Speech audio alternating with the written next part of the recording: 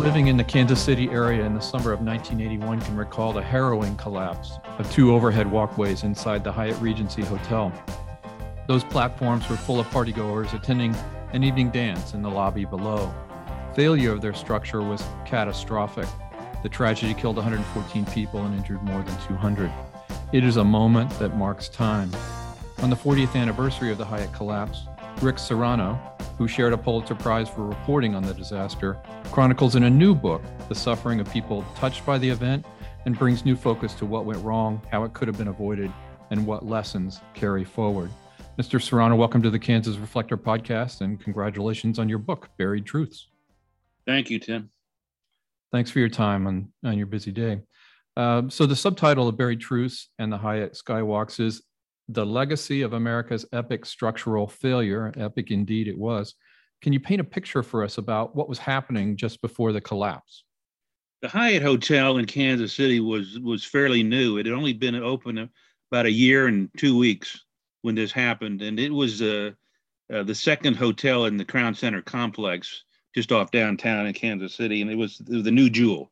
It was a beautiful, beautiful building with a revolving Skies restaurant on top, but down below was the real gem. It was the lobby, and the lobby had these two hanging skywalks.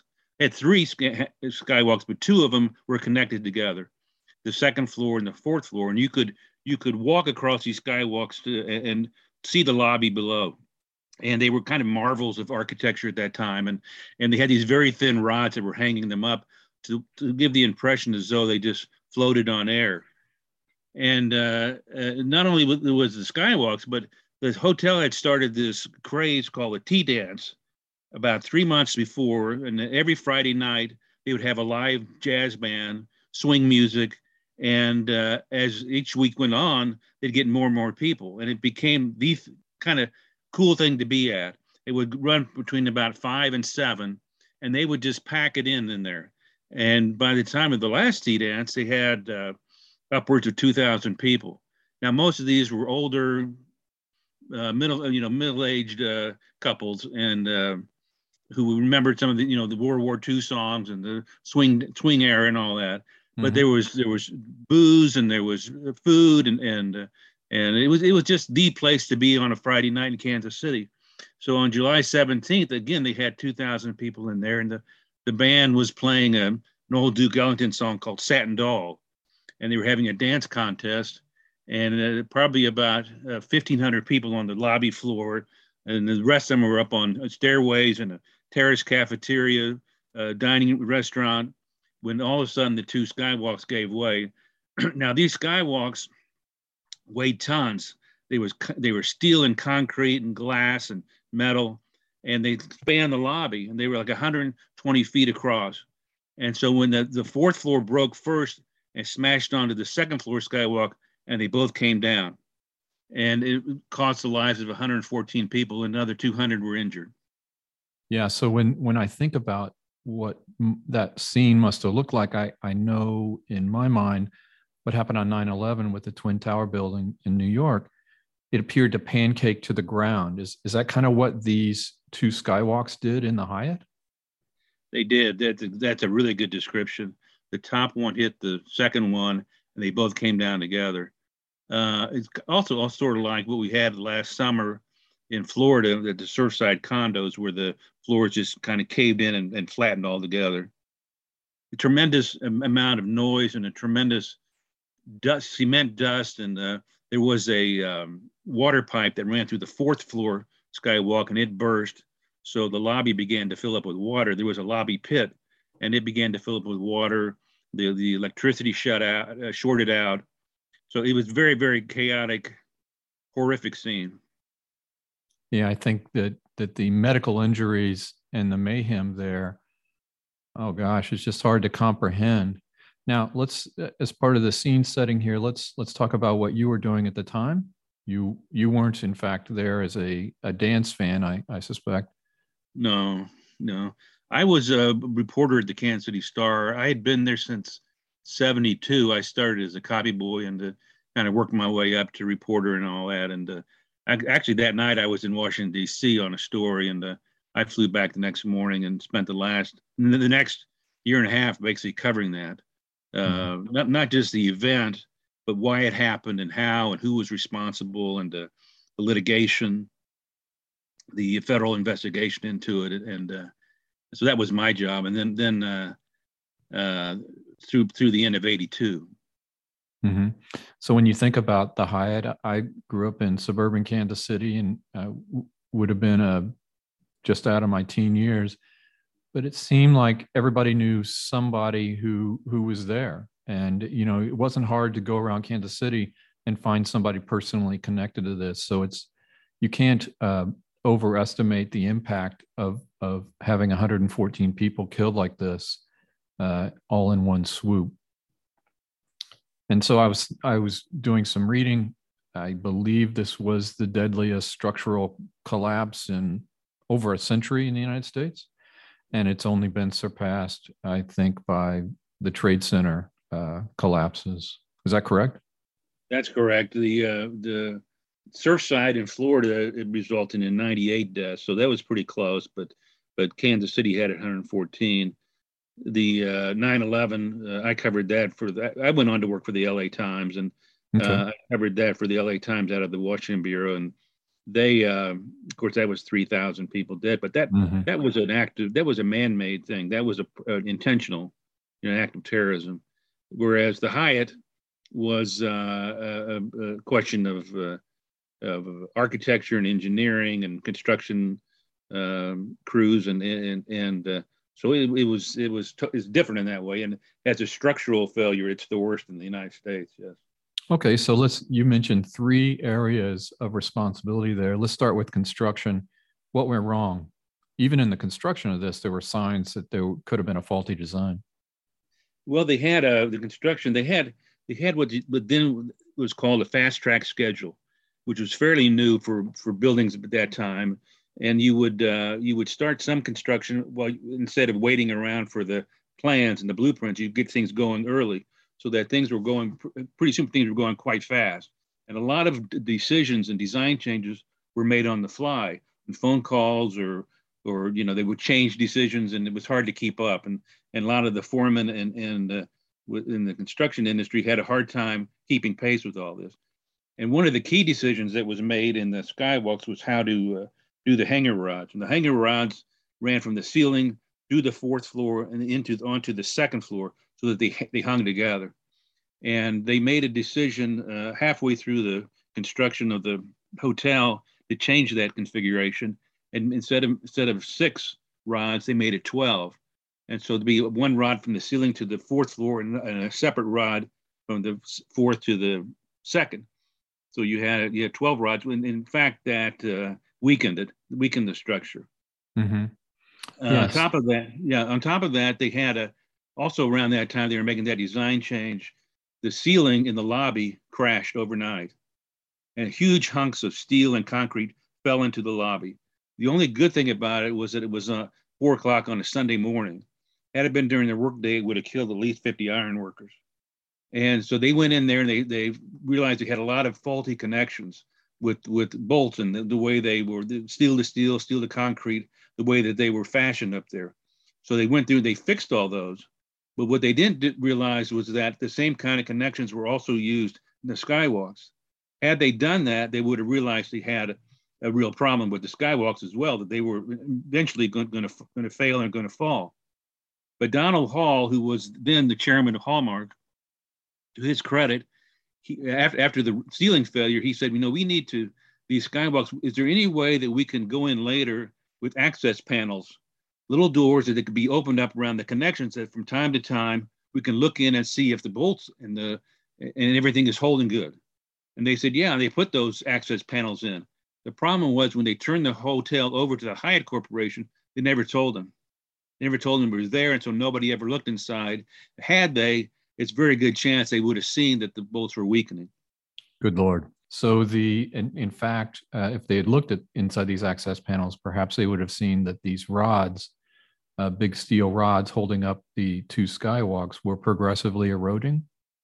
Yeah, weakening, that the flanges were pulling and stretching and stressing, and you would have known to go in and repair them. I mean, I spoke to the guy, the head engineer at the Hyatt at that time, and I didn't even know about these panels. He had no idea about them, and so it was a screw up, I guess. But on top of that, the inspections. The city building department is supposed to inspect these construction sites. This was a construction effort that lasted 2.5 years. They spent only 18 hours there at the site doing inspections. Most of the inspections were like 2 minutes. Sometimes the inspector didn't even get out of the car.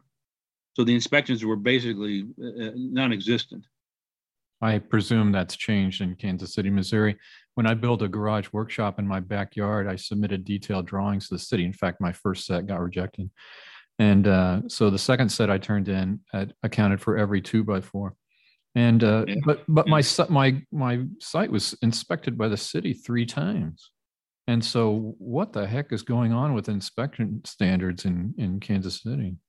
Well, it was bad then. It was really bad, Tim. In fact, the after that, about a year later, a couple and other reporters at the Star had followed some of the inspectors around, including some of those who were chastised for not properly inspecting the Hyatt, and they were just goofing off. Instead of Were these the guys that were going and reading books in the library or something? Well, they were going to the library. They're going to the pool room. They were going to the bars. They were staying home watching TV and falsifying their records. And wow, the head of public works lost his job, and a lot of these inspectors got fired. And yeah, it really shook things up.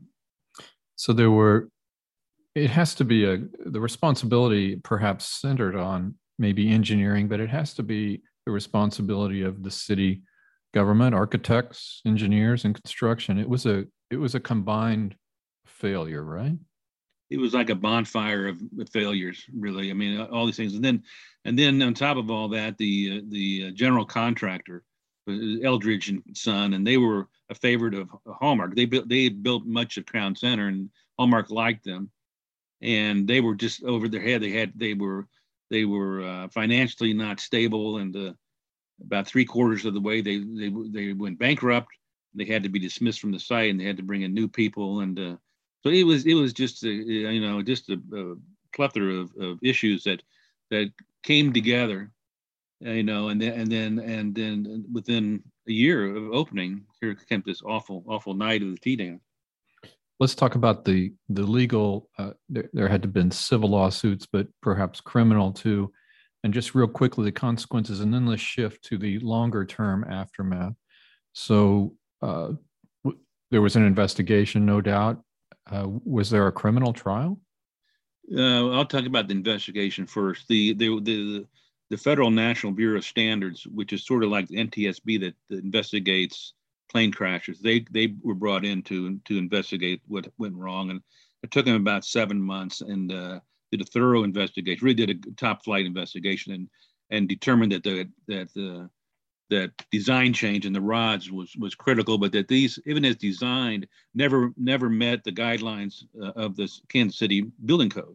It violated the codes, and they were doomed to fail eventually anyway. So that was that. Then the legal, you had so many dead and so many injured, so you had this huge number of lawsuits, civil lawsuits, both in federal and state court. And Hallmark early on, because Hallmark owned the building and they built it.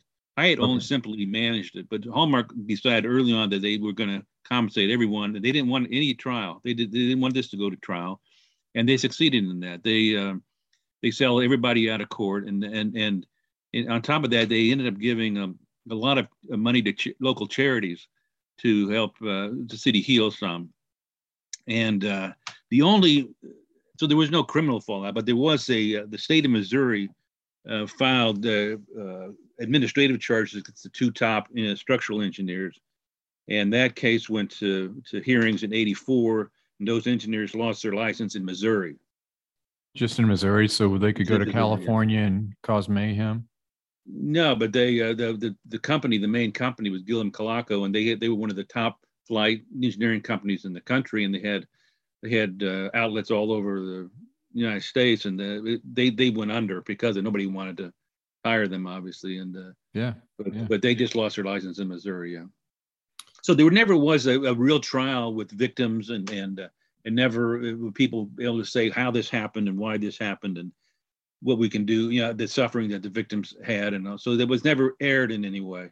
Yeah, you've no doubt. I'm sorry, interrupted. No, it's fine. So that's what my book is trying to do. I mean, I was given access to the entire pretrial package, what we would have learned had there been a trial.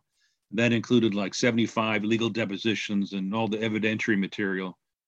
And so, the evidence that we would have seen in a trial. So I was able to patch that together and said, had this thing gone to a courtroom, this is what the city and the country would have learned about this horrible tragedy.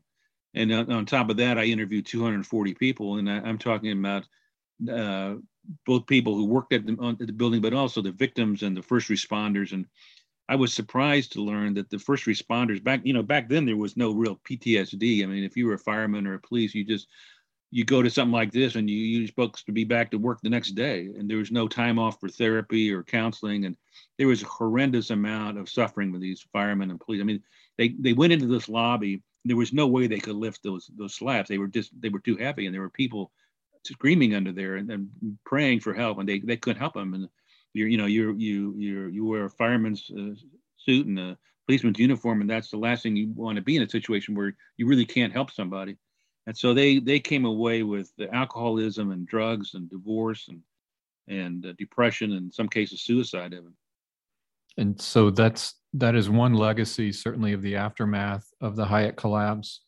Rick, so you spoke with firefighters and police officers and so forth that have endured this for 40 years. And they still deal with it today. Yes, many of them are still haunted by what happened that night, what they were unable to do that night. Yeah, no doubt. It's interesting how these calamities help turn the clock a bit. PTSD is now more recognized than it was 20 years ago as a real malady that people can stand up and talk about. It is. It's very, I never thought about that. I mean, I went on to my, other things, and yet these people really had difficult times with it. What about yourself? Oh, I was, I moved on, and I was a very young reporter. I was in my mid-20s, and I covered it for a year and a half, and then I thought they wanted me to cover there's going to be a class action trial, but it settled at the last minute. And so I didn't have to do that. And they transferred me to the Star's Washington Bureau. So let's talk about the families. You spoke to 240 people. Some of those individuals lost family members in the collapse, but also there's many injured people too that live with lifelong physical issues and mental issues. So what about the family side of it? They still have their grievances, their issues. Many of them, when they look back at it, they wish they hadn't settled. They wish that what I was trying to do, what I'm trying to do in my book, could have come out at that time, and that somebody would have stood up and said, "I'm responsible. I made these changes. I didn't do this right. I was complacent. I thought, we always build these buildings this way, so I know how to build a bridge. I've done it a million times." But they never got that chance. They never got a chance to sit in front of a judge and the jury and the public and to say why explain and express their suffering. But at the time, I mean, Hallmark they were so they were so desirous of settling these, and there's a lot of money going around, and they all capitulate, and they feel bad that they did. Many of them feel bad they did that. So not only did family members who had were part of civil litigation, they were unsatisfied with the result, other than receiving some money, but individuals who had some culpability in this couldn't stand up and publicly declare their responsibility as well, sort of share their burden of guilt. Correct. There was no name placed on this. So you mentioned that some families wish they hadn't settled. Is that because they signed non-disclosure agreements and couldn't talk about it? They weren't really non-disclosure agreements. That's what we see today in a lot of this kind of litigation. And for instance, the mass shooting in Las Vegas outside that casino 4 years ago, Yeah. That all settled. They settled all that. I mean, really, it's a situation where, from if you're the defendants in those, and Hallmark was the chief defendant, Hallmark Crown Center, and then Hyatt. But you know, I covered the Boston bombing trial, and you had these people coming into the stand on wheelchairs and crutches, and I mean, and tears all over in the courtroom, and it kills the brand. I mean, if you're Hallmark or if you're Crown Center, that doesn't help at all. I mean, it's bad. It's bad publicity. It's bad image, and so you want to settle all that, and that's what they did, and they pushed all that. But some of them, you know, they second guess. I mean, they were, you know, should we have done that? You know, maybe today we would have got a lot more, and you know why? You know, they kind of kicked themselves a little bit for doing that. Interesting. Yeah. Sometimes money isn't the cure for what ails us. You know, the Hall family, it's interesting that they could perceive just how colossal the damage would have been, as you say, to their brand. You know, the Hall family was very prominent in Kansas City in a lot of different ways. And so it's interesting that they took such a proactive stance on just handing out checks. It is interesting, but that's oftentimes how that works. I mean, the clock ticks until the right before you pick a jury, and then they settle. And that the biggest case in this was a federal class action case, and that's what happened. It was settled that morning. But Hallmark, even if you were in the lobby and saw it, but were not hurt, you could go to a insurance office on State Line Road and get $1,000 check because you might have had some mental anguish. So I mean, they were trying to pay off to compensate everyone. You know, $1,000 Hallmark, for the Donald Hall told Charlie Egan, who was the general counsel of Hallmark at that time, he wasn't interested in lawsuits. He just wanted to pay whatever was worth and to move on. I mean, he knew he was the deepest pocket, and he accepted that. He just wanted to heal the city the best he could and move on with it. Yeah. What do we think? I'm just curious how much somebody who died in the collapse, what was their death worth? Do you have any idea? You know, you calculate that. You calculate that by age, their occupation, the size of their family, the extent of their suffering. I mean, that's all computed differently. Mm-hmm. So we've talked about a little bit about the legal system and Hallmark, and what about city government reforms? You think that they address the shortcomings of the inspection system in Kansas City? Are buildings safe over there? Well, we all hope so. I mean, I think so. They did. They had a big, rather large house cleaning after the inspections fiasco, and so that was good. That certainly was good. But I mean, the city's still booming. You know, I was born and raised in Kansas City, and I was coming back a lot for this book and until COVID. But you say everything's going up, and they're building. So how long did you work on the book? I worked on it about 2.5 years, and made quite a few trips back. As you know, all these people I interviewed, 240, and 20 of them have since died since I spoke to them. And several of them, 4 or 5 of them from COVID. But it was an older group then. You were like in your, you know, my age now, or in your 50s. Yeah, barely turned 20, right? So you add 40, that puts you that gets you up to the upper bracket. Yeah. Very nice people. Very, very. I met a lot of nice people, I tell you.